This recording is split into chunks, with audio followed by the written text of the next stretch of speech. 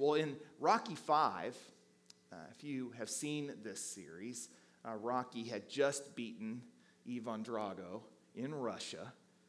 Was then seen afterwards, and they had just gotten back to the United States, and they realized that his brother-in-law, Paulie, had basically signed away the entire estate.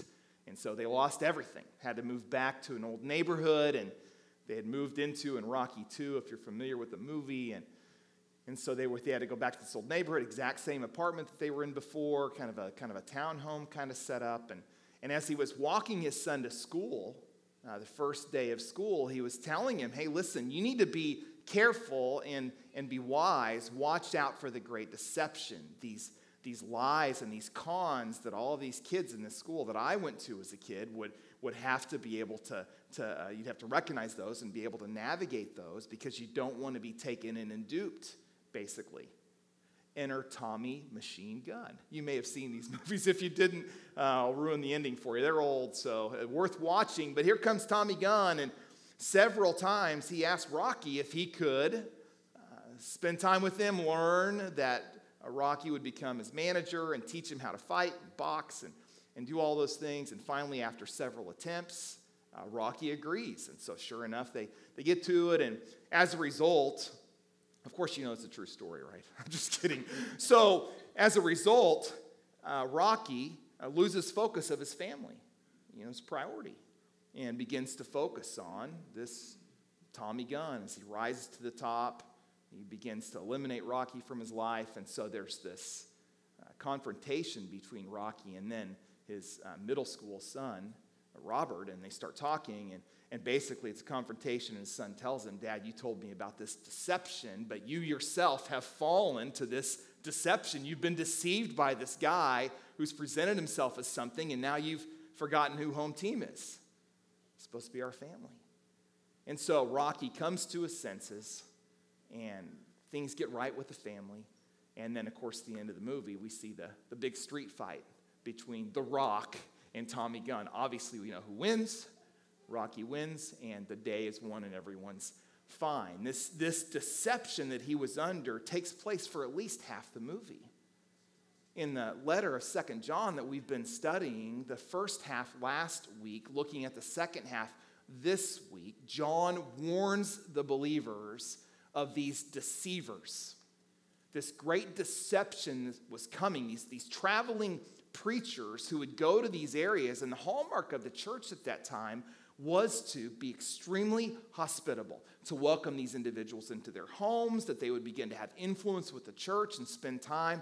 And there were some who were actually going into those settings, traveling. When John wrote this letter, this traveling preacher had gone in and begun to deceive the people, basically altering the gospel and the truths of who Jesus was. And so John, as a response, as a reaction, writes this letter and warns not only the initial reader, but the entire church. You've got to remain true and faithful. You need to raise your guard once again and realize that the truth is being compromised. You, in essence, are being deceived.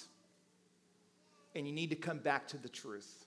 And so that's what we're going to see in the second half of this letter that John wrote to the church, which there are a lot of practical application points for us as well in our world today, as we know the truth is being compromised globally in many respects. So today we're going to look at the needs for us, as was John writing to the church, to watch ourselves and to watch out for deceivers. Two basic points for us that we're really going to dial in on. But before we read the word and before we get into it, let's pray together and ask the Lord to work. God, we say thank you for this morning and for this sweet time of worship. Thank you personally for bringing back to mind and heart those days when I was a kid, singing that sweet song and seeing other believers engage you relationally, singing worship to you. All of our hearts bent towards turning our eyes and our hearts and our lives on and to you. God, I pray that the same prayer and same song is true of our lives today. especially as we dig into your word this morning, that you would speak truth to us. Help us. We love you in Jesus' name. Amen.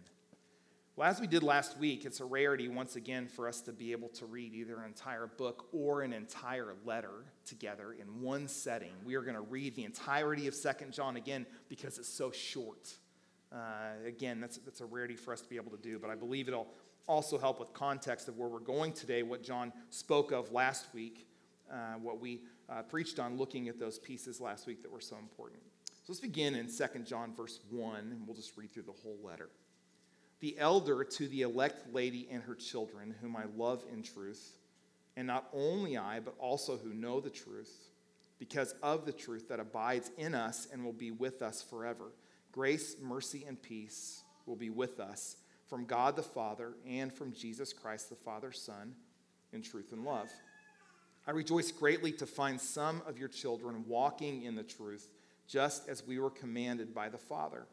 Now I ask you, dear lady, not as though I were writing you a new commandment, but the one we have had from the beginning, that we love one another. And this is love, that we walk according to his commandments. This is the commandment, just as you have heard from the beginning, so that you should walk in it. For many deceivers have gone out into the world, those who do not confess the coming of Jesus Christ in the flesh. Such a one is the deceiver and the Antichrist.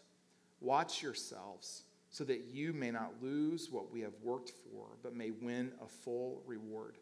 Everyone who goes on ahead and does not abide in the teaching of Christ does not have God.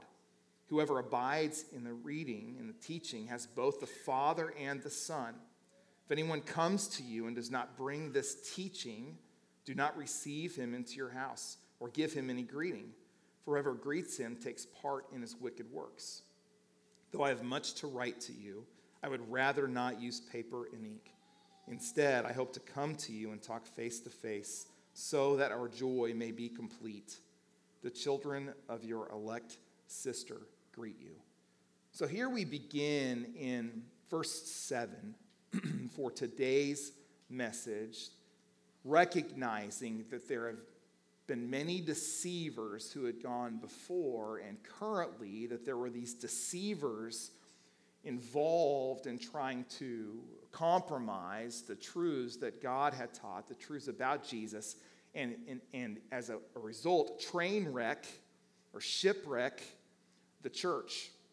Saying that, as we see in the latter part of verse 7, those who do not confess the coming of Jesus Christ in the flesh. And so this false teacher who was with them, or these teachers, these individuals who were with them, said that Jesus actually, the Christ, had not yet come in the flesh. He was just a man. He was this person who claimed to be the Son of God, but he wasn't. And so for the church, or for individuals, or for these people to say that he was the Christ, he was basically doing what John had done in the entire letter of 1 John, and even in portions of 2 John, saying that by their believing that and stating that they were liars. And that if God made that claim, which he did, that Jesus was the Christ, the Son of God, that God too was a liar.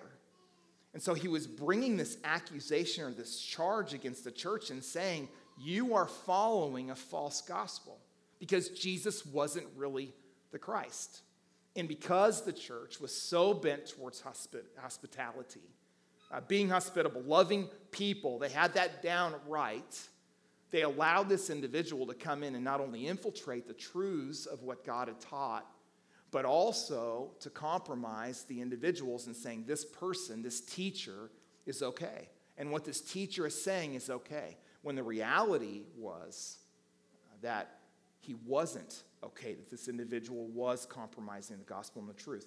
The definition for deception is a person causing someone to believe something that is not true in order to gain some type of personal advantage. So these teachers, and we've seen it in our world today, were taking advantage of the hospitality and the love of the church for their own personal gain, and as a result, compromising the truth. And we've seen that happen over and over and over again. Matthew 24:24, for false Christs and prophets will arise and perform great signs and wonders, so as to lead astray, if possible, even the elect. There are some, and we know this is true, who have the full desire and hope that they can get believers off track. We've seen it even in conversations with individuals, but there are well-known teachers, preachers in our world as well today who are trying to get individuals off track, saying that there's another gospel or adding to or taking away the truths of the gospel. So there are some pieces that we need to really be familiar with, that we need to know as followers of Jesus, uncompromising truths.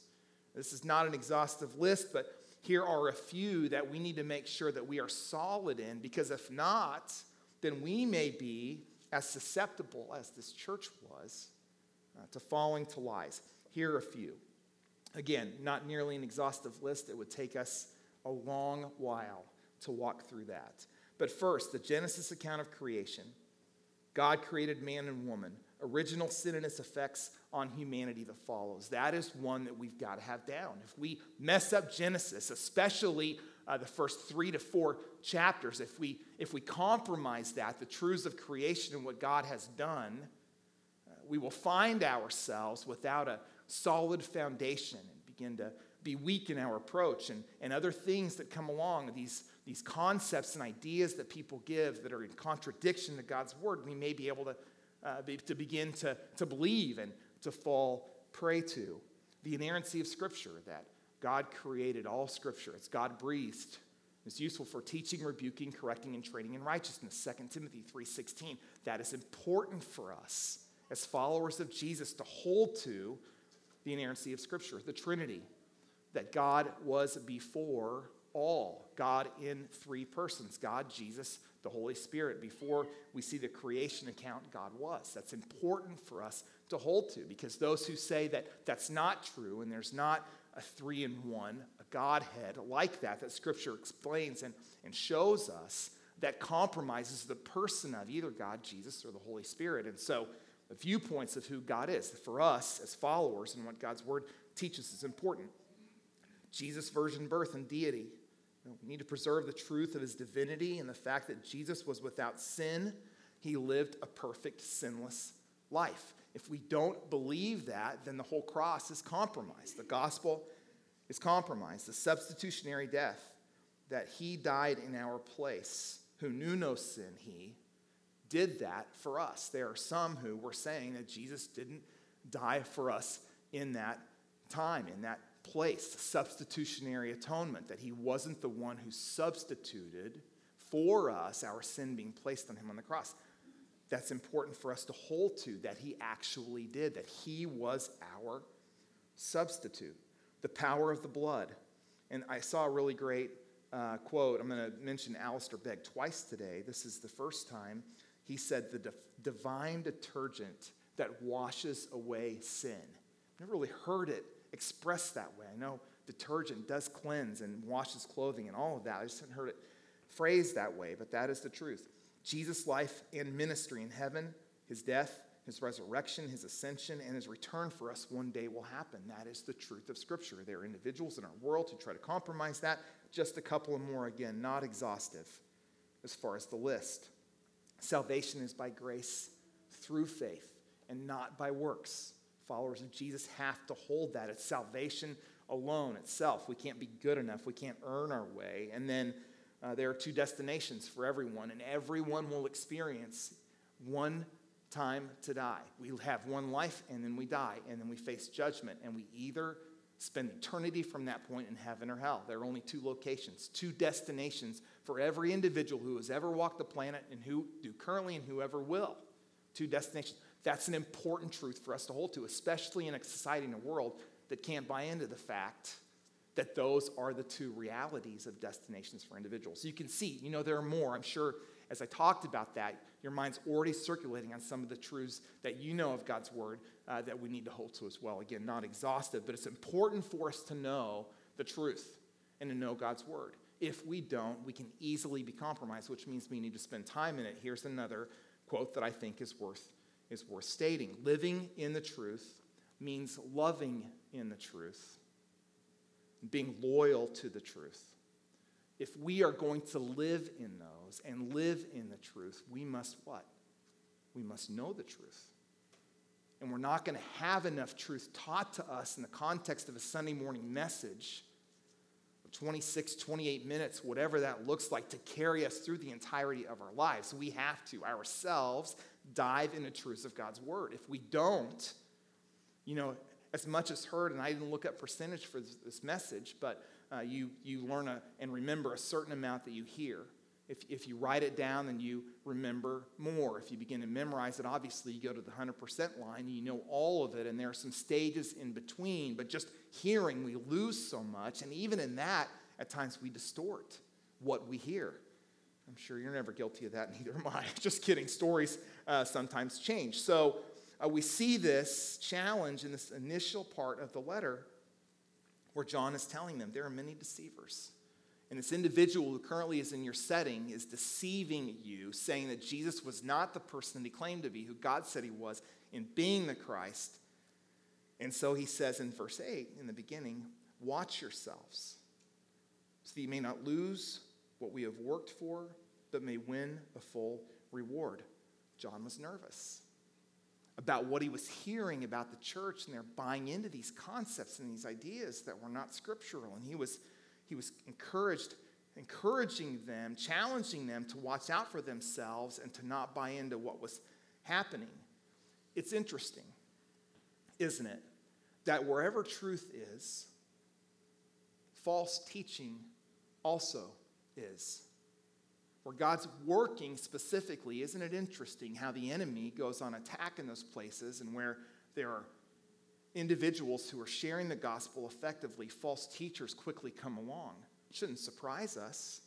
1 Peter 5:8, be sober-minded, be watchful.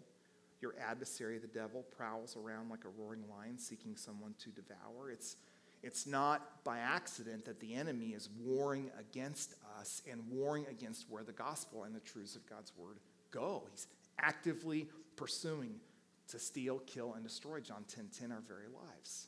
Jesus the opposite. I've come that they may have life and have it to the full. That's his desire for us. But John was very concerned in hearing all of this that took place and not wanting them to lose the ground that they had been gaining on the solid foundation of their lives that they were building upon God. He said in verse 9, everyone who goes on ahead and does not abide in the teaching of Christ does not have God. Whoever abides in the teaching has both the Father and the Son. So there were some who were compromised to the point where they stopped abiding in the Father and they begin abiding in either these individuals or the teachings or whatever they were saying. And it's interesting that John repeats the term twice in that verse, abide again. The importance of us abiding in Christ, remaining in him, resting in him, following him, loving him, him being our all in all. He is the one who gets that place in us. And if we lose that concept of and desire for and passion of maintaining Christ as the paramount one in our lives, the preeminent one, then we are in danger potentially of not abiding in him as God has called us to. And obviously, John was hearing testimony of these individuals in the church who were no longer abiding in Christ, and he had great concern, reminding them to continue to abide. And then we see in verse 10, if anyone comes to you and does not bring this teaching, do not receive him into your house or give him any greeting.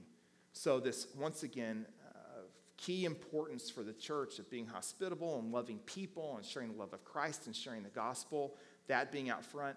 John was telling them, for these individuals, he wasn't saying don't be kind. He wasn't saying don't share the gospel. He was saying show it in kindness, share the gospel. But at the same point, don't allow these deceivers to come in and influence. You don't believe the lies that they're teaching. And in essence, as a result, you can still be kind.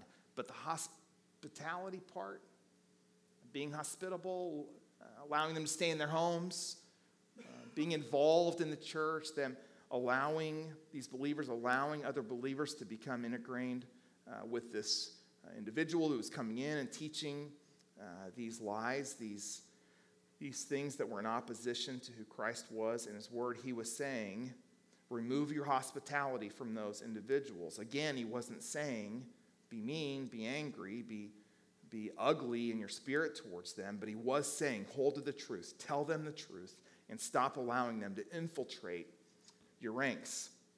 He goes on from that and says this, if anyone comes to you and does not bring this teaching, do not receive him into your house or give him any greeting, for whoever greets him takes part in his wicked works. So what was he saying? He was saying by these individuals who are allowing these false teachers to come in and infiltrate, they were becoming accomplices to the wicked works that these individuals were doing. And John was telling them, stop. Don't. Hold to the truths of Jesus. Share the gospel. Get back to where you were. And don't allow the progress that's been made in your life by abiding in Christ, by growing in the church, to be destroyed because of these individuals. John then continues, this heart of discernment, this heart of protection for the church, which is one of the key responsibilities of shepherds, leaders, teachers, elders, to protect the body, to hold to the truths of God's word. And if there are things that are happening, to recognize those and to call those out. John's heart should be the same as our hearts for the truth and for the people. Verse 12, he begins to sign off in this letter and says, though I have much more to write you, I would rather not use paper and ink. In essence, he was saying, I am looking forward to the moment when I get to be back with you in person. There's something about seeing you eyeball to eyeball that is so key. And of course, in the last 5 months, and even for some of our folks within our church family at Ridgeview that haven't been able to see us eyeball to eyeball because of COVID, and they're missing that relationship. I sat with Charlie Losh for a little bit last week over at his place, had a great conversation. Of course, we've got to be 6 feet socially distanced. So in front of his apartment complex area, there's a little glider rocker, nice little shade cover. And so we've done that a few times since all this COVID stuff started, but he just shared how much he loves the church and how much he's missing people, but he's not in a position to be able to compromise himself to come back. There are many within our church family that are in the same place. There's something about eyeball to eyeball. So our work, our effort, even though we would say, as John, we want to be with those individuals, those folks we haven't seen in person, because it's way better than paper and ink, we have to look for options and opportunities where we can spend time with, reaching out to those with whom we don't see. It's one thing to have a thought of someone, man, I really miss so-and-so. It's another to pick up the phone and make a phone call, or do a FaceTime, or jot a note, or send an email, or send a text message. A lot of opportunities for us to reach out to individuals just to let them know, hey, we love you. Who have you missed in the last 4 months? Have you taken the extra effort to reach out to the one that just came to your mind? It wasn't by accident that God placed that individual's name in your mind. It's for the intent purpose of you reaching out and encouraging them, saying, hey, haven't seen you, fully understand. I just want you to know I love you, I'm praying for you. Take the time to pray for those individuals. Okay, you can see John's heart, the same as ours. We can fully relate to where John was coming from with that. And then we see the end of the letter.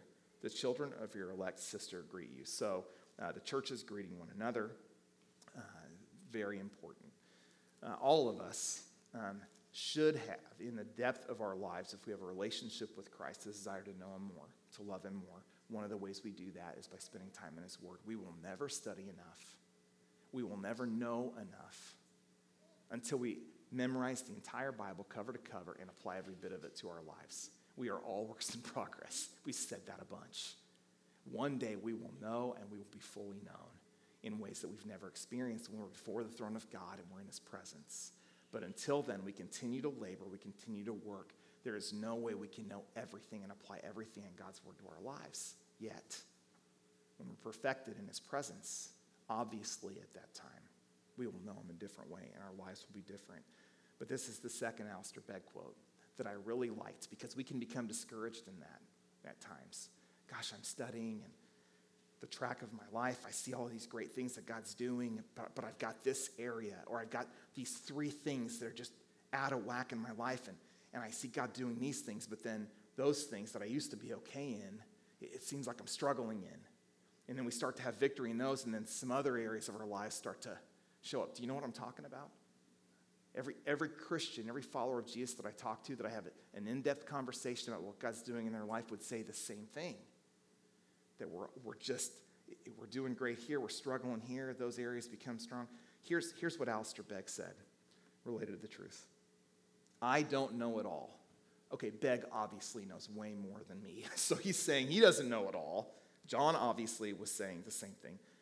He said, I stand on the sand in front of the ocean with a bucket full, looking at the vast ocean in front of me and looking at the breadth and height and depth, knowing how much more there is to know in God's word. That's the way Begg approaches God's word. That's the way we should approach it as well. That we've got this little bucket. We're standing in front of the ocean. There's so much more for us to know, to learn, to apply in our relationship with the Lord from his word. So much awaits us. We all have a far way to go. But God is good. And in the midst of that, he continues to work and grow us and change us. All right, let's wrap it up. You know as well as I do, Scripture over and over again shows us, tells us, even from the beginning, we are made for relationship. We're made for relationship with God. He created us. Creator of the universe, creator of us, wants a relationship with us and wants that to be the deepest relationship any of us ever experience. We're made for relationship with people. But when we build relationships with people, you know as well as I do, there are risks.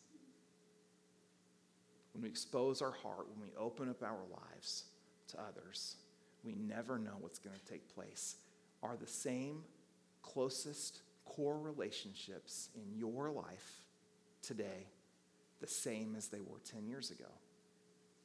Or have some of those individuals, maybe not because of conflict, maybe you've moved from a different area and some of those relationships have changed, maybe family, there's been some strain, or maybe you just haven't seen one another. And those who were closest to you at that time compared to now, the field is different. The inner working of relationships day to day is different than what it was. That's normal. That's a normal part of life. Some of those relationships possibly were negatively affected. Something happened that caused conflict. We hear about it all the time. Parents with their kids. Kids get older, they decide to go a different direction, and they disappear relationally, want nothing to do with their parents. A divorce, a very challenging part of living our society. Two people who one day would have never thought that we're not going to be together forever. And things happen in our working relationship, and those relationships split, and oftentimes reconciliation just doesn't take place. There are times in churches, when we've talked about this throughout the letter of 1 John as well, when catastrophic relational events happen. Church splits, people get on different pages. You have to know. The political piece that's coming, November, even for the most prayed up, is going to do some damage to the church. Maybe not our local body, but the church globally, because our world is divided, split. One of the great deceptions, I believe, is that we follow a king, the president, and not the king, God. What would John tell us today, leading up to November? Even the primaries that just took place. Turn your eyes upon Jesus. Get your eyes off of that. Now, we do have responsibility in voting, obviously. It's a privilege.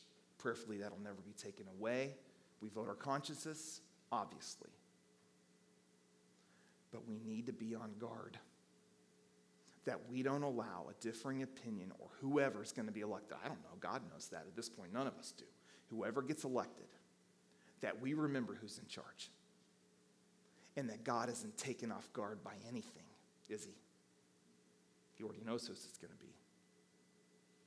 Regardless of the result, the challenge for us and the call of God in our lives is to trust him more.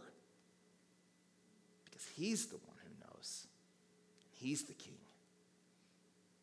We can't allow things to drop in and divide us, not just because it creates wreckage,